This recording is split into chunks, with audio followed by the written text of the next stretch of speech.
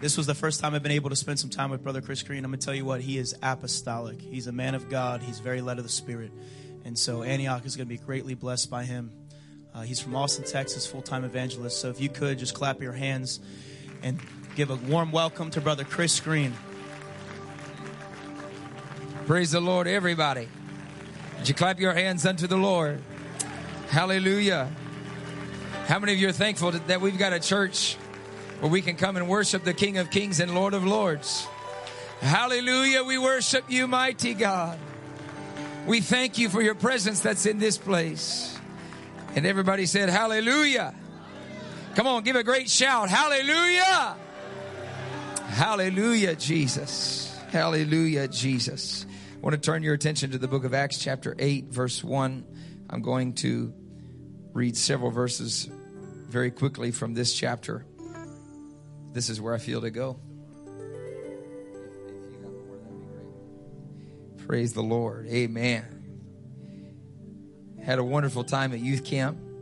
Tremendous move of the Holy Ghost. And as Pastor Mike was just saying concerning the response, there's never been a move of God where there wasn't first a response to the Word of God. And so I want to let you know the good news was not that we just had a move of God, but that there was a response to the moving of God and to the Word of God. And those young people, I'd had to just about take my belt off and whip them to sit them down because they were so misbehaving in the Holy Ghost. They almost wouldn't let me preach a sermon. They wanted to just flood the altars. And in fact, every time I came to the pulpit, I would have to tell them to go back and sit down because they were just so hungry. They were just so thirsty for the things of God. I tell you that in faith because I know that God is going to do and He is doing things that we have never seen before. And I believe that He is using this generation. I truly believe that there's young people that are going to see things that they have never seen before. And I want young people, and I'm still young, I'm in my 30s, but I want young people that are teenagers, that are in that generation to do greater things than I have ever done, see things that I've never seen, preach sermons greater than I've ever preached them. Because the Bible prophesies that the latter rain shall be greater than the former rain. And I believe that it is happening now. Somebody say it's happening now. Amen. I give honor to this church, to Pastor Wright and to Bishop Wright. He did an amazing job in the day services. And I was so thankful to link up with him. Amen. It's good to have my wife and my son with me. They weren't able to be with me at youth camp, but they flew in Friday.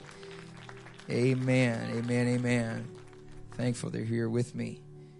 The Bible says in Acts chapter 8, I'm going to start in verse 1. The Bible says, and Saul was consenting unto his death. And at that time there was great persecution. And at that time there was great persecution against the church, which was at Jerusalem. And they were all scattered abroad throughout the regions of Judea and Samaria, except the apostles. Verse 3, it says, as for Saul, he made havoc of the church, entering into every house and hailing men and women, committed them to prison. Therefore they that were scattered abroad went everywhere preaching the word. And Philip went down to the city of Samaria and preached Christ unto them. And the people with one accord gave heed. The people, it says, in unity responded unto those things which Philip spake, hearing and seeing the miracles which he did. For unclean spirits, crying with a loud voice, came out of many that were possessed with them, and many taken with palsies, and that were lame were healed. Verse 8, and there was great joy in that city. Verse 12, jump all the way down to verse 12, it says, but when they believed Philip preaching the things concerning the kingdom of God in the name of Jesus Christ, they were baptized, both men and women. Verse 14, now when the apostles were at Jerusalem, heard that Samaria had received the word of God, they sent unto them Peter and John, who when they were come down prayed for them that they might receive the Holy Ghost.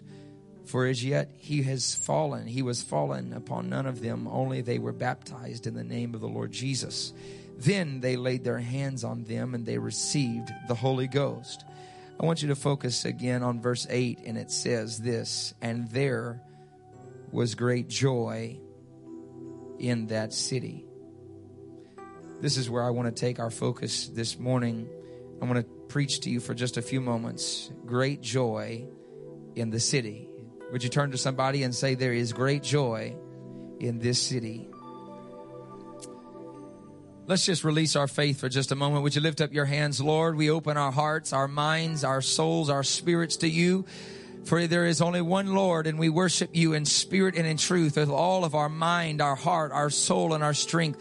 God, we don't ask you to show up. You're already here. In fact, this is your house, and we're thankful that you've invited us here to your house. And because this is your house, we simply want you to know that you are invited to do whatever you want to do and speak whatever you want to speak. And we thank you in advance, God, for those who will receive the gift of your Spirit today, for those who will choose to be baptized, having all of their sins washed away. We thank you for the physical healing, the spiritual healing. We thank you for the prophetic. We thank you for the word of direction. We simply thank you for who you are, God. We give you glory and honor in the name of Jesus Christ. One more time, everybody shout, hallelujah. Hallelujah, Jesus. Oh, go ahead, clap your hands with faith. Hallelujah, Lord. We release a spirit of praise and of worship unto your throne in the name of Jesus. In Jesus' name, you may be seated for just a few moments. Amen. It's an amazing thing to even just take a moment without going into the commentaries and dictionaries and the Hebrew and the Greek and all of the areas of study that you could find the deeper context and historical meaning of what's happened here in the book of Acts chapter 8. But it wouldn't take but just a few moments to understand that, and most of us here would already know that in Acts chapter 1, Jesus had promised them and prophesied to them concerning the promise of the Father. He said for them to go to Jerusalem and wait for the promise of the Father, that they would be filled with power from on high. In Acts 1:8, he said that you shall receive power after the Holy Ghost has come upon you. And they were asking them, well, when are all these things going to take place? And when are you going to restore your kingdom? And Jesus said, it's not for you to know the times or the seasons. Isn't that how we always are? We're always wondering when things are going to happen and take place. When is this going to happen? Anytime anybody gives you a word, one of the worst things my wife can ever do in our relationship is to tell me she has a surprise for me and not give it to me right now. She knows even more than that. We were on the phone just the other day. She was in Oregon, where she's from, and she said, oh, remind me to tell you about something that happened. It was crazy. You got to remind me to tell you later what happened. And I'm like, well, tell me right now. I'm reminding you now. Tell me now. She's like, I can't tell you right now. I'm with my family, and I got to call you tomorrow. I said, no, I can't go to bed thinking about what happened. Tell me right now, you know. We always got to know right now, and we're always wondering, when is it going to happen? When am I getting the surprise? When is this going to take place? And this was somewhat of a surprise for them. They understood that this promise was going to come. They had learned about it. They had taught about it. They had believed about it for hundreds of years. And Jesus said, it's about here. It's about to take place. And they said, when? We've been waiting. We've lived with you, walked with you for the last 3.5 years. And you've got to tell us. We watched you die, and now you're resurrected. You just walked up into our house without knocking on the door, and you spooked us half to death. And now you're just saying you got to go and you got to sit on the throne, and now you're saying it's better for us that you leave. None of this is making sense. And now you're saying that your Spirit is going to fall and no longer be with us, but now in us. And you just said, but just wait. Just wait. Because it's going to happen. It's not for you to know when it's going to happen. It's just for you to be there when it does happen. You don't have to know all the details of it. I just want you to make sure that you are ready when it does take place. We'll never know all the details. I told the youth, the young people this week, that God will never give us all the details of direction that He has promised us. He's not going to tell you that, hey, I promised you to do this, or He prophesies something and says, this is what's going to happen in your life in 5 years from now, or even 5 days from now. And then He doesn't say, well, this is going to take place in a year, and this is every step that's going to lead you to that destiny. He doesn't give you the address to plug into your GPS and navigate left and right and go 5 yards and go 6 miles, because all of that would be a step of understanding. But God has never once called us to live by walking with understanding. Rather, He has called us to live, to walk by, everybody say, faith. And what I have seen many times is that in my personal walk with God, and since this is my first time preaching here, I won't point my finger out here too much yet. Maybe tonight come back and I'll start judging you. No, I'm kidding. But I can tell you that in my personal walk with God, many things have been compromised or stalled or delayed because I tried to walk with understanding and not walk by faith. I've said, if I can see it, if I can explain it, if I can understand it, if it adds up, if it makes sense, then I will go, I will do, I will answer, I will do what you've called me to do.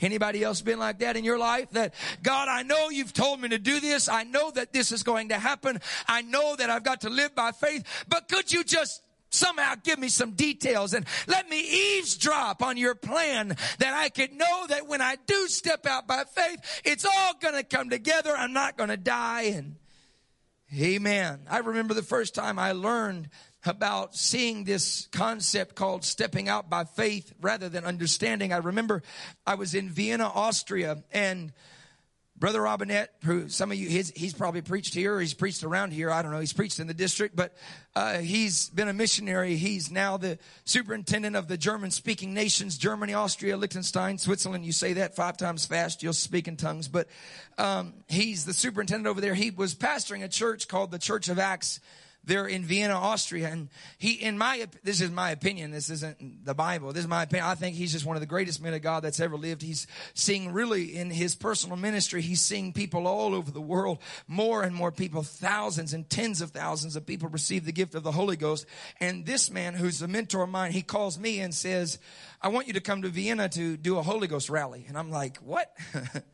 I said, that's like Michael Jordan asking me to teach his kids to dunk a basketball, like that doesn't make sense. And he's like, no, someone else needs to come. I'm a pastor here and we need an evangelist to come in. And so we came and he didn't give me the details. He didn't know the details until I got there, that he had told me. He said, hey, I wonder, you're available Saturday afternoon, right? I was like, yeah, you're the boss. Tell me what to do. He said, well, Saturday we're going to have a Muslim revival. And I said, a Muslim revival? How did this take place? He said, well, 2 years ago, we had a young man named Arash who came here from the country of Iran, or Iran, however you would pronounce it. He said he came here from Iran and he came here to go to school. And Arash somehow came to our church, the Church of Acts, where God filled him with the Holy Ghost and baptized him in Jesus' name. He was a Muslim man. He worshiped Allah until he came to the Church of Acts, where God filled him with the Holy Ghost. And he said the last 2 years, God has put a ministry inside this young man, and he's graduated from college, but he has stayed here. He's got a citizenship here in Vienna now, and he's doing things for God. It's amazing what Arash is doing. He was telling me, and he said, but the last couple of weeks, now remember, this is a pretty new convert. He's only been in church for 2 years, and the rest of his life he was worshiping Allah in the religion of Islam, and now he's a Christian, and God's already giving him dreams and visions. And he said, Arash knocked on my door just 2 nights ago, and when I opened the door, Arash was standing there. He said he was shaking, trembling, and had tears in his eyes. And he said, Brother Robinette, I've seen a vision and I've had dreams. And Brother Robinette said, well, what are you seeing? He said, in these dreams, I'm seeing a group of Iranian Muslim men and women on a train behind me, in the train with me, standing behind me in Vienna, on the way to the Church of Acts to be baptized in the name of Jesus. He said, I can't explain these dreams. I can't explain it, but we've got to do something about it. And Brother Robinette said, well, did you realize, Arash, that in the last 12 months, over 100,000 Iranian Muslim refugees have moved into the city of Vienna and are now living in refugee camps around our city? He said, maybe this is God telling you that this isn't by accident, that they weren't scattered here by accident, but that God is going to use their tragedy and turn it in to a word and testimony of triumph.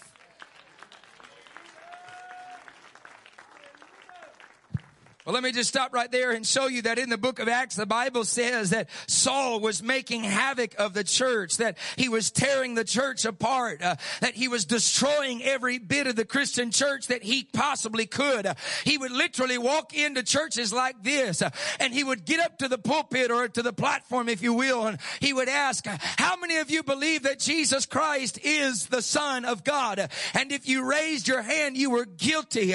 And people would come in. He would give the signal, the cue, and soldiers, Roman soldiers would come in and arrest you. They would take you to be persecuted and most likely crucified or killed or have your head cut off simply because you raised your hand and said that I believe Jesus Christ is the Son of God. And the Bible says that the church of God was greatly persecuted against.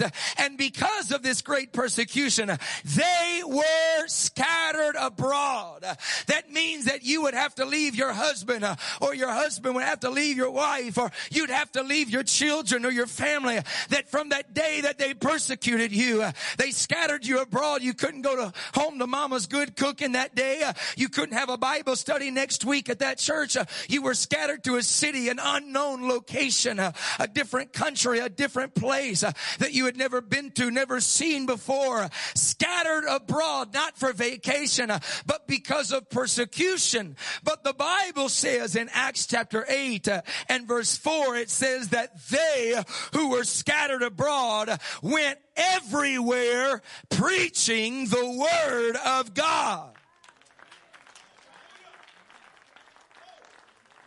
See, there's something about an apostle, something about somebody that claims to be apostolic that says, hey, devil, if you do scatter me abroad, if you do divide me from my family or my job, you will never silence my testimony.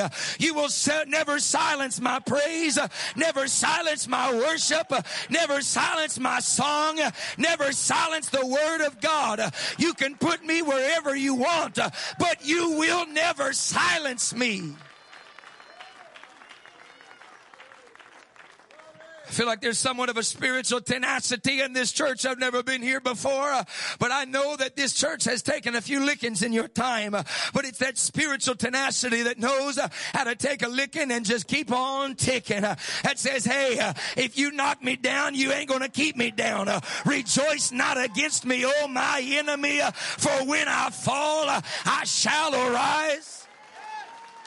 I can't hear anything. Somebody lift up your hands right now and say, God, I will not be stopped. I will not be silenced. I will not be defeated, but I am more than a conqueror. I am more than a conqueror. I am a born again, blood washed, Holy Ghost filled believer of the name of Jesus Christ. Oh, somebody lift up a voice and shout, yes. Woo. Scattered abroad, but scattered out preaching. In fact, what's interesting to me is that if they had not been persecuted, they would have been isolated. They would have been confined. They would have stayed right there. But God said, no, there's a greater purpose to this gospel, to this word. It's going to go all over the world. And if you're going to find, this is where I see it in the scripture. It was as if God was saying, if you're going to stay right here, I'll allow the persecution to take you where I want you to go.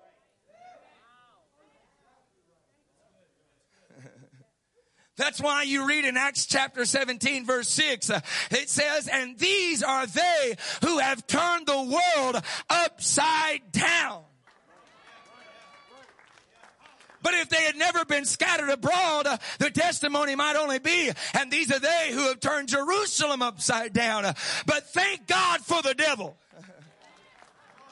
Thank God for persecution. Thank God for the enemy ruffling my feathers and getting me out of my comfort zone and pushing me to places I never thought I would go.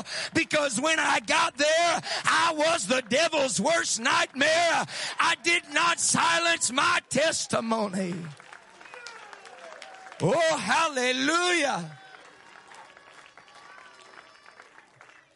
And these Muslim refugees had been scattered abroad to the city of Vienna, Austria. And here I was, my wife and I there. And Brother Robinette says, tomorrow we're having a Muslim service, because when Arash was in my house, I said, Arash, we don't have time to play games. We need to have revival right now. Everybody say right now. He said, this is the time right now. And Arash said, well, we don't have the money to do it. And we haven't drawn up the blueprint to do it. And we don't have a team of people to do it. He said, no. We cannot wait. God is on his way back. We've got to have this revival right now. I know this is a simple word, but I feel just to release this word of faith in this church this morning. We cannot wait another day, another week, we've got to have the revival that God has promised us right now. And you said we've already had revival. We haven't seen it all yet. David said, will you revive us again? Will you revive us again? Will you revive us again? That your people will rejoice. Hallelujah. I'm just going to talk about this. I feel this in the Holy Ghost. But we need revival again. Everybody say those two words, revival again. We need revival again. I'm just walking. I don't have any notes right now. I'm just following the Holy Ghost of what I feel about this thing. You see, it was Paul in 1 Corinthians chapter 15 who said, I was in the right place at the right time, and I got the privilege to see the resurrection of Jesus Christ. In other words, he was saying, I saw his power. I saw his majesty. I saw him in his glory. I saw the resurrected Jesus Christ as one who was born out of due time. He said, but I wasn't the only one. He started naming a few people, and then he said, and there was over 500 people who saw Christ in his glory and resurrection and power at the same time. And then he gives us this phrase. He says, speaking of the 500 that saw him in his power, that he said, of whom the greater part remain, but some have fallen asleep. He's speaking of those that experienced the tangible manifestation of Jesus Christ in his glory and power. He's speaking of those who stood there toe to toe with the resurrection power of God Almighty. And they were there. They were eyewitnesses. They were ear witnesses. They were hand witnesses. They could touch him. They could see him. They could hear him. They were right there. And he said, but some of them have fallen asleep. He's speaking of the physical terms of some have died off. Some are not here anymore.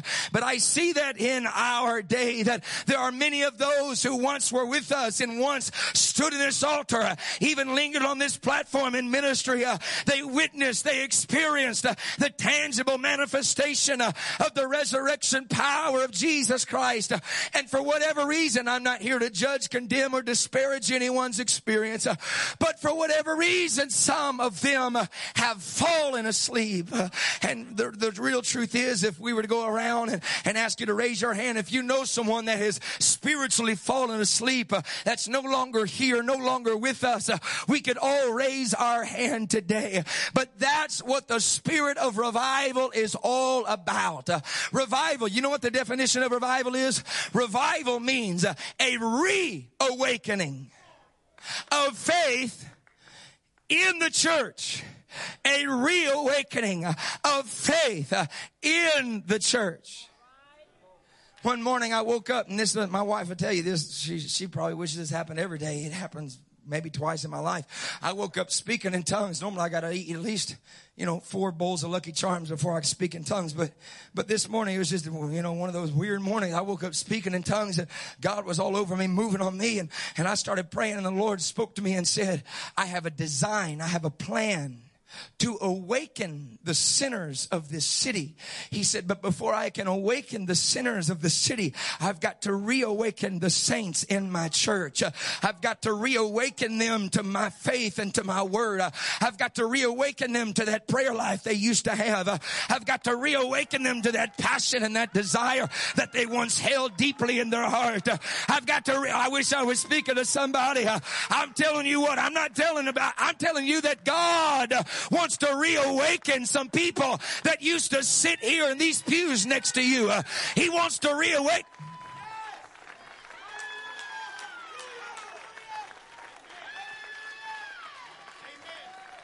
Pastor Mike, am I telling the truth? Did we not run into a family last night who used to be here and God put them in line with a family? We went out to eat an hour away, 30 minutes away, and put them in line with a family that needs this word again, who used to be here. And there's no judgment there. There's an open door of grace and of love that says, hey, we've still got the power. We've still got the word. We've still got God's grace. I wish you'd throw up your hands right now and release faith to somebody's family that needs to be reawakened in the Holy Ghost.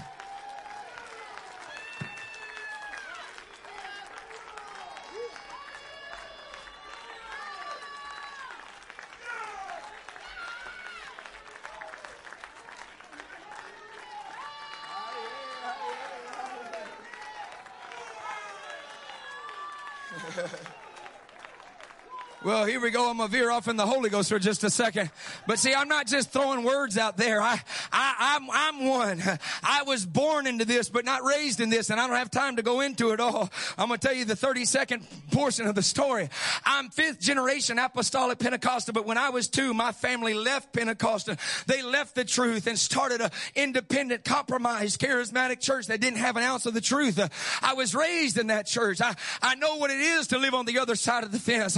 Don't ever look on the other side and think, man, they got greener grass over there, because they don't have a relationship with God. They don't have the holiness of God, but yet they get to do whatever they want. Sometimes the grass on the other side of the fence is greener because it's artificial grass. I lived on that side of the fence. I was raised on that side of the fence. Take it from me. I was raised in the delusion that the Bible talks about. I was raised, I didn't know anything about you crazy Pentecostals until I was 16 years old. My family was completely backslidden from this truth. But when I was 16, because of some circumstance that scattered me from my future, I broke my arm at a baseball tryout at Louisiana State University. I was scattered abroad from my plans and my agendas. But God said, I'm scattering you to put you in position for my purpose. And what happened, I was 16 years old, and I can't tell you how it even happened, but I went to Texas United Pentecostal Church District camp meeting. It's a lot of words. Let's just say UPCI Texas camp meeting. I was 16 years old. I went with a friend of mine, and I remember walking into that campground, that tabernacle that seats over 10,000 people, and there was at least 8,000 there on that first night. And I walked in by the second song, and you crazy people were dancing and carrying on and running the aisles. I mean, it was like a Holy Ghost party up in that place. And I didn't know what it was, but I started walking to an empty pew, and before I could get to an empty pew, I started shaking and trembling and crying, and I fell to my face at 16 years old, and I asked God, I said, God, what is this? I've never seen this before. I've never felt this before. And God spoke back to this 16-year-old boy and said, I used to show up like this at your church. I used to show up like this at your church, but you have compromised to the world. You have fallen away, and you have pushed my presence outside the church. He said, but I'm standing at the door knocking, and if anyone would hear my voice and open the door and let me in, I would come back into your church like this. I ran out of that tabernacle. See, going back to understanding and experience, I didn't understand what just happened. But I had an experience that nobody could negotiate with me. I ran out of that tabernacle. I called my dad and I said, Dad, this is what's just happened. This is what God just said. And my dad was now the pastor of this compromised church. My dad was speechless, trembling on the other end of the phone. He hung up. He called my mother to the living room. He said, Pamela, get in here. Something's happened to our son. She came running in, and he said, pack your bags. We're headed to Lufkin, the Texas campground. He said, because our son has just found what our church has lost. The next day, my parents showed up. who were once Pentecostal, who were once a part of this, and now completely compromised in every which way you could imagine, and walked right into that tabernacle where they had been raised as kids, but had backslidden with bitterness, and now they walked back in that tabernacle, came to the altar where God restored them with the gift of the Holy Ghost, speaking in tongues. And today, my dad and mom are Pentecostal pastors of United Pentecostal Church. What are you saying, preacher? I'm saying this. There's nobody that's too far lost. There's nobody that's too far gone. There's nobody that's too confused.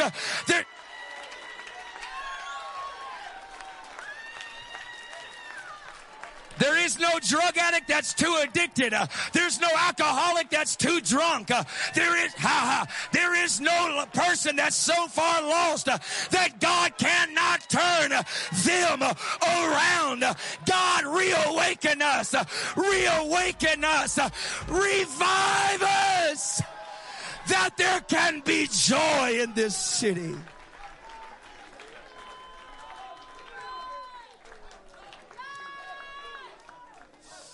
I'm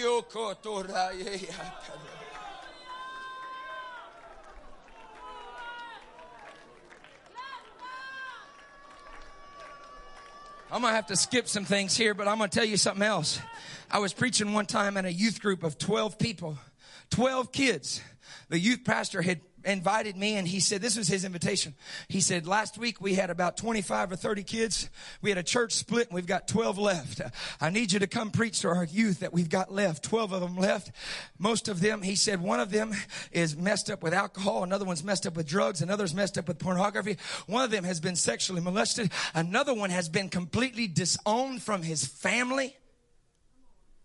He said, this is the group I need you to come preach to. I'm thinking, okay. What word can I preach here? And I'm preaching, and the Lord stops me and says, I'm bringing a revival that these walls cannot contain. He said, and I'm going to bring it through them. And I just simply spoke that word and kept preaching. No big deal. And about 5 weeks or so later, the pastor of that church called me, and he said, hey, Chris, I need to tell you what's been going on in our church. He said, I haven't preached one sermon in 5 weeks. We haven't sang one song in 5 weeks. We haven't had one Sunday school class in 5 weeks. We haven't taken up one offering in 5 weeks. We haven't given the announcements one time in 5 weeks. I thought, my God, did y'all close down the church? He said, not at all. He said, when you were here, we were running about 120. He said, and our 12 kids went into the prayer room an hour before church. They said, well, if God is going to use us as the vessel of revival, we ought to position ourselves and pray for God to use us. And 1 hour before Sunday school, that next Sunday morning, they were in the prayer room. It's on this side of the sanctuary. And he said, when I walked in 30 minutes before Sunday school, they were all drunk and slain in the spirit, speaking in tongues. He said, then it was time for Sunday school.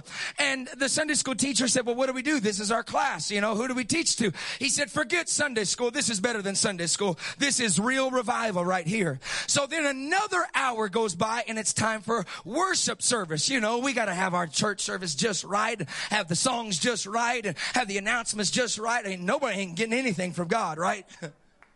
No, not up in here, not in this church. I can tell you right now. You see, our schedule is plan B. Plan A is for God to show up. This pastor said, well, this is better than our schedule. Why don't we carry the kids into the sanctuary? They carried them in, picked them up, laid them down at the altar. He said, and every person went to their face. He said, and for the next 4 hours, the Holy Ghost just swept in, and everybody was slain, drunk in the Holy Ghost. I said, wow, that's amazing. That happened 5 weeks ago. He said, yeah, but it's happened every single Sunday since. He said, every Sunday I walk in and the kids are slain in the spirit. We carry them in 2 hours later and we just have a prayer revival. He said, but here's what's amazing. He says, we're growing. He said, we're almost doubled. They had almost 300 people 5 weeks later. And he said, Chris, there's visitors that are coming. He said, I spoke to one visitor who said, Pastor, I was just driving to the grocery store a few days ago. And when I passed by your building, there was like a fire that reached out and grabbed me. And I knew I got to get to that building next time they had church. But here's what I said all that to say this. He said, and we're having backsliders, people who haven't been here in years coming back. He said, we haven't called one of them. We haven't knocked on any of their doors. He said, we've just been having revival right here in our church. He said, and people that used to be on our platform, people that used to minister, people that used to preach and teach are coming back by the droves. And he said, watch this. He said, I went to one of them and said, hey man, tell me, what brought you back to church today? I thought I would never see you again. I've been praying for you, but I didn't know if I'd ever see you again. What brought you back? And this backslidden man who came back that day, he said, well, Pastor, for the past 5 weeks, I've not been able to sleep. He said, it's like I've been tormented in my mind. He said, and every night I go to bed, he said, I'm just attacked. He said, so finally last night, I got out of bed and I prayed for the first time in years. And I said, God, you've got to deliver me from this devil that is tormenting me. He said, and God spoke to me and said, there's no devil tormenting you. It's the prayers of a church that's reaching for your salvation, that's reaching for your soul. There's a church down the street that's not giving up on you. There's a church down the street that's praying for you. That's why you can't sleep. Get up and go to church. On that 6th week, they had to take sledgehammers and knock out the back wall because there were so many new people and backsliders that had come back. Their walls could not contain the move of God that God had brought into that place. They had a brand new... I kid you not. We'll be there in 2 weeks. They had a brand new sanctuary in 3 days. And now on August the 15th, they're opening their brand new building that's going to seat over 1,000 people right across the street. I'm telling you what, when we let God revive us, when we let God reawaken us, when we let God do what God wants to do, when we let God be God, God can show up and do whatever He wants to do.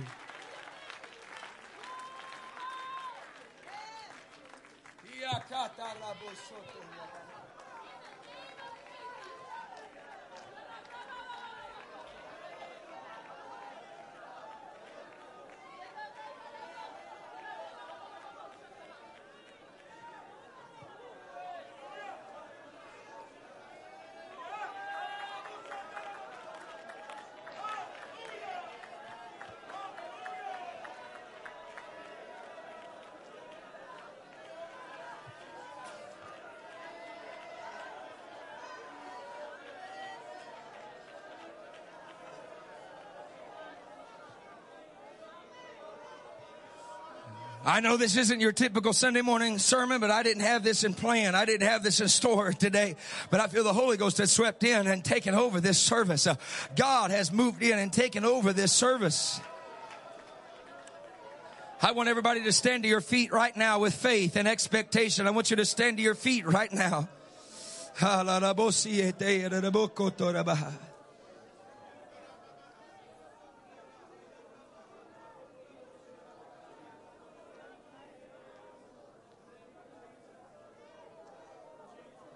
Many of you in this church have been persecuted, have been tried, have been pushed against, have been opposed. Some of you have been scattered abroad from your plans. You've been scattered abroad from your personal agenda. Some of you have been scattered abroad even geographically to this place, and you've wondered what in the world is going on. Why has this taken place? And many of you that have been persecuted have suffered loss. But I feel the Lord has instructed me to tell you, stop looking and stop focusing on what you have lost. And be encouraged on what you've got left. Be encouraged that you still got breath in your lungs. Be encouraged that you've still got a church to worship at. Be encouraged that you've still got a group of apostolic men and women. You may have lost some things, but you've got some things left that you can still give to God right now. The Bible says in Acts chapter 8, we're not going to need it right now. The Bible says in Acts chapter 8 that the church was scattered abroad. And then it distinguishes one man. Everybody say one man. Philip. It doesn't say Philip and his prayer team. Philip and his disciples. Philip and his Antioch church. Philip and his prayer warriors. Philip went to Samaria.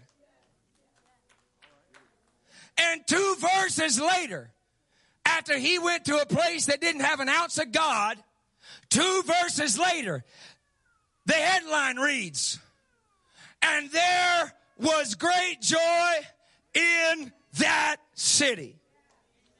One man, one person, one apostolic went into a city. The Bible says they were full of devils, and they were full of sickness, and they were full of diseases. But one man said, I may have been scattered from my wife last night. I might have been separated from my children last night. And yes, it hurts. Yes, I'm painful. Yes, I'm grieving. But I've still got a purpose. I've still got a right to speak the word of God.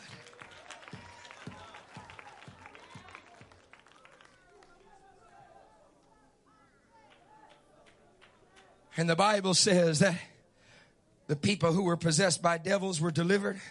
The people who were sick with disease were cleansed. Those that were sick with palsies were instantly healed. And the Bible says, and they responded with unity to Philip because they saw and heard the miracles which he did. I'm telling you, man, there's such a prophetic anointing in this place. My God. I'm telling you, young people, middle-aged and old people, everybody alike. The thing that you have been fighting up against, the thorn in your flesh, the valley in your life, God is trying to develop a ministry that you have never once operated in. That's why David could say, yea, though I walk through the valley of the shadow of death, I will fear no evil, for thou art with me. Thy rod and thy staff, they comfort me. What happened on the other side of the valley? Thou anointest my head with oil, and my cup runneth over. David had 2 options. You can stay on this side of the valley in the green pastures and the still waters and have a good little life and a blessed life and a favored life. Or you can let God take you to the valley of the shadow of death and develop you and characterize you and mold you and shape you. I think David understood something that we're going to get today. That my anointing is only as deep as my valley. Some of you have been going through, man, I feel such a prophetic anointing in this place. Some of you have gone through valleys of the shadow of death. Some of you have gone through a valley, not the shadow of death, but the valley of death. You have gone through it. But God says, because you have not let go, because you have not wavered, yes, you may have failed. Yes, you may have fallen. Yes, you've made mistakes. But because you're still here, God says, I'm going to anoint your head with oil, and your cup is going to run over. I've developed a ministry inside of you. I'm going to bring words out of your mouth. I'm going to bring an anointing through your hands that you have never experienced before. If you believe that, I want you to lift up your hands right where you're standing, and I just want you to begin to praise God for just a moment. The Bible said God inhabits the praises of his people. I want you to begin to praise God for just a moment. Hey, atarabosondo reki atarabosoto raba. Yalarabosondo re atayeke atarabosoto raba.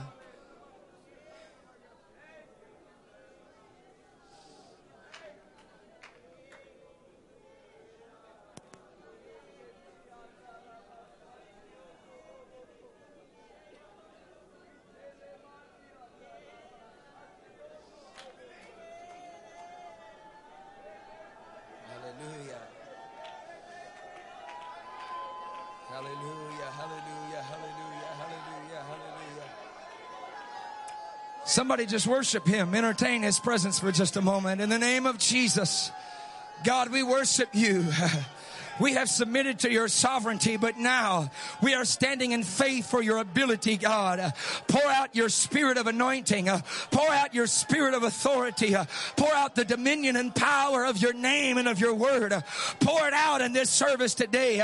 Let your people rejoice. Spring up, O well. Spring up, O well. Spring up, O well. Spring up, O well. Let the anointing of the Lord flow in this service.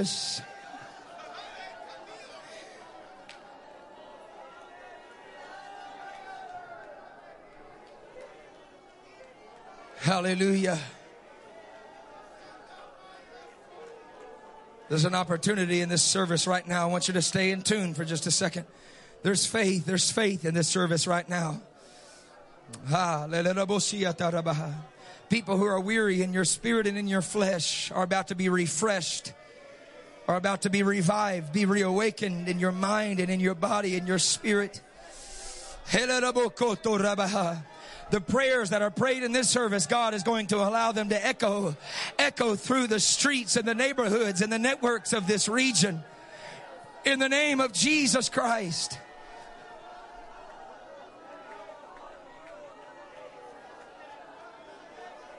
This is how we're going to give this altar call right now.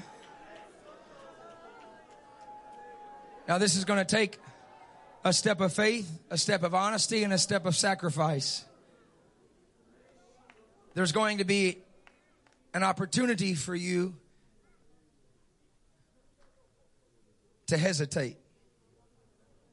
There's about to be an opportunity for you to hesitate. I'm going to give this altar call right now, and there's going to be an opportunity for you to stand right there and say, well, you know, I'm not sure, or what if other people think this, or they know I've gone through that and made this mistake. But if you will put your eyes on Jesus and on Jesus alone, there will be a faith that begins to rise in your spirit that completely alleviates the pressure of insecurity and fear from those around you. If you will put your eyes on Jesus and say, Jesus, the only thing I care about is receiving what you have prepared for me today, there will be zero hesitation. And because of that, your faith, your response of faith, God is going to pour out an anointing on those who respond simply by faith. So I'm giving a call right now. If you are in this service today and you've said, God, it's not that I'm lost.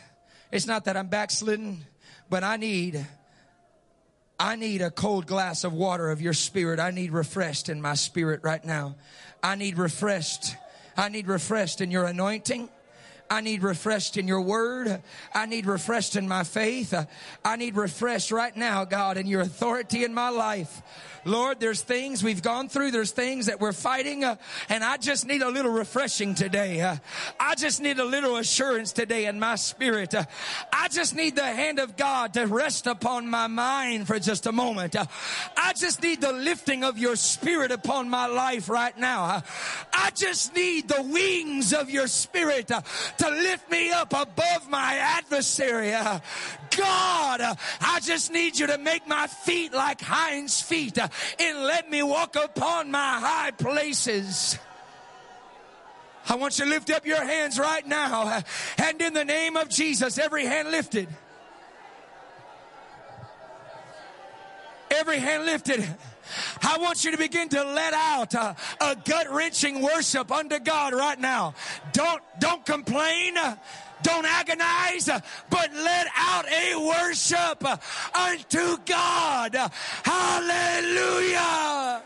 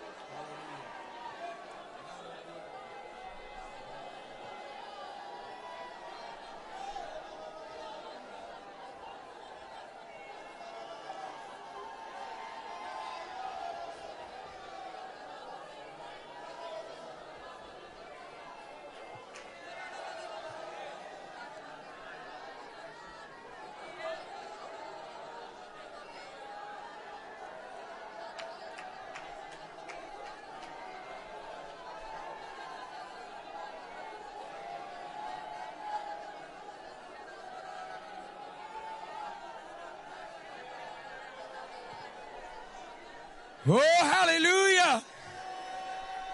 Now for just a moment, what I want you to do is I want you to release your faith for someone else right now. Release your faith for someone else right now. I want you to pray right now. God, that person that's walked away, I want you to torment them in their sleep. I want you to torment them at their work. I want you to disturb them in their day, God. Don't let them have an ounce of peace until they hear the prayers of a faithful church, until they hear the prayers of a praying mama, until they hear the prayers of a praying father. God, disturb them. Disturb that prodigal. Disturb that son. Disturb that daughter. In the name of Jesus.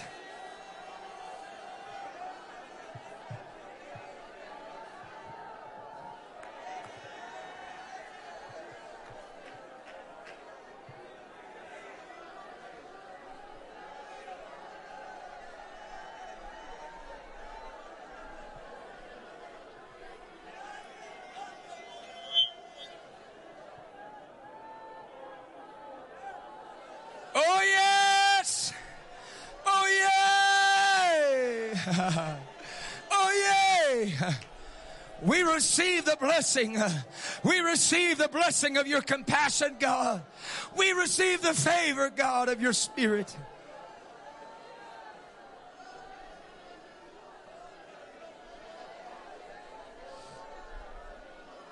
In the name of Jesus.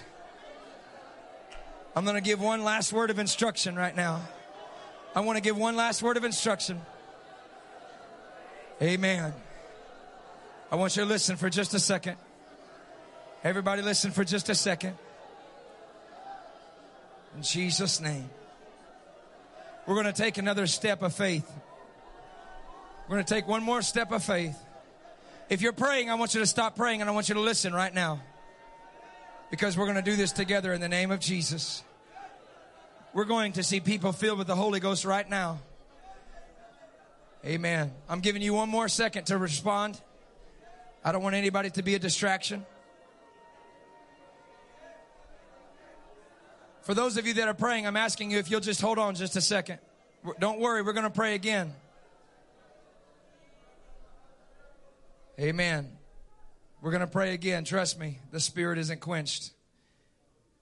We're going to position ourselves in unity right now, and we're going to collectively take a step of faith. Some of you are about to do something you've never done before. Don't get worried. It's not going to be that big of a deal. But we're going to walk in the prophetic. There's a prophetic anointing that's in this church today, and so we're just going to access it. We're going to activate it in our personal lives. We're going to access this prophetic faith for our family and for those that have walked away. Amen. First of all, what I want us to do is, if you have already in your life received the gift of God's Spirit, the Holy Ghost, with the evidence of speaking in tongues, would you raise a hand? Would you just keep it up for just a moment? Amen. Would you just keep that hand up for just a second and look around? If there's any hands that are down, we're going to invite them in just a second to come. For those of you whose hands are down, I want us to make space right here in the front and center. For those whose hands are down, I want to invite you to come stand right here, because today you're the VIP. Today God's going to give you the gift of the Holy Ghost. And now where's my hand raisers? Where's my hand raisers? Now this is how we act like the church. I want you to find someone whose hand is down. Is there anybody whose hand is down? And you're going to invite them yourself. Say, hey, brother, hey, sister, hey, friend, would you come with me to the front? God wants to give you the Holy Ghost. Here comes somebody right now. Amen. Amen. Praise God. I want her to stand just right here if she's able to. Now, she's broken the ice. Are there anybody else whose hand is down? All the hands raised. Amen. There's a brother right here, maybe. You got the Holy Ghost. All right, he's got it. Amen. Anybody out here? Man, we got a church full of people that already have the Holy Ghost. Amen.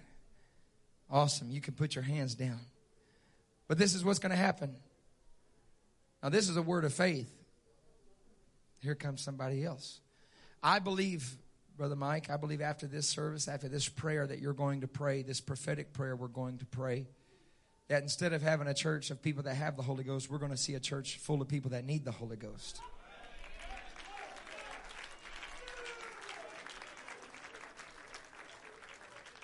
I told the youth this, that the reason why I say that is because we don't have to persuade God to fill anybody with the Holy Ghost. He was persuaded. That's why he went to the cross. He was persuaded. That's why he was beat on a whipping post. He was persuaded. That's why he said, and I will pour out my Spirit upon all flesh. Amen. So I want you to believe with that kind of faith right now. If there's someone, I want you to see them in your mind. If there's a family member, a spouse, a child, a parent, a loved one, a friend. And if you don't have any of those things, which I doubt you don't, I want you to think of this world. I want you to think of someone else. And what we're going to do is we're going to tap into the prophetic right now for just a few moments. I know it's time to go get your chicken legs, but just stay here as long as you. I'm about to put the microphone down and you're dismissed. But what I want you to do is where you're standing, I want you to establish right where I'm standing, God, is where my wife is going to stand, is where my son is going to stand, is where my daughter is going to stand. Right where I'm standing, praying and speaking in tongues, this is where they're going to stand right here. I speak prophetically in the name of Jesus.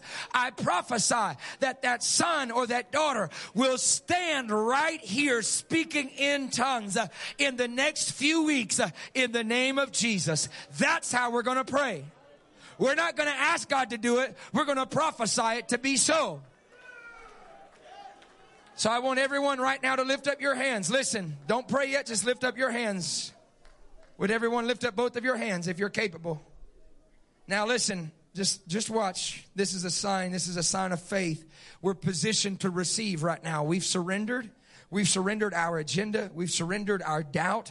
And now this is a sign of faith. And what we're doing right now is we're saying, God, I'm going to receive the Holy Ghost for somebody else. I'm going to begin to speak in tongues for somebody else. And today they're going to feel the conviction of your Spirit as I speak in tongues over them. And in the next few weeks, they're going to be standing right here speaking in tongues in this very spot. I want you to lift up your hands, and this is what we're going to do. What I want you to do is I want you to position yourself with faith. I want you to lift your head up unto heaven right now, and I want you to envision this word of faith coming to pass in the next few weeks. I want you to close your eyes and I want you to listen to this preacher. All I'm going to do is release the word of faith in the name of Jesus. And when I shout hallelujah, I want everyone to respond by shouting hallelujah. And instantly when you shout hallelujah, the Holy Ghost is going to fall in this room like fire, like thunder, like lightning. It's going to fall like a sound of an abundance of rain. It's going to fall like a flood. And everyone, including these who haven't yet received it, everyone is going to begin speaking in other tongues, in new sounds, as the Spirit of God gives the utterance. Your tongue is going to begin to tremble and shake uncontrollably as that prophetic anointing rests upon this place. Get ready to shout that word of praise. Get ready to speak in tongues and to prophesy in the Holy Ghost. Here it comes. By the authority of the word of God, we take dominion and power over every spirit of doubt and unbelief. By the power of the name of Jesus Christ, we reach for every lost soul and backslider that needs to be reawakened or awakened in your spirit. By the authority of the name of Jesus, we claim the gift of your Spirit of salvation, speaking in other tongues through the gift of the Holy Ghost in the name of Jesus Christ. Hallelujah! Now, God, we release your faith. Now, God, we release your Spirit. Now, God. Hey. In the name of Jesus, God, fill everyone with the gift of the Holy Ghost.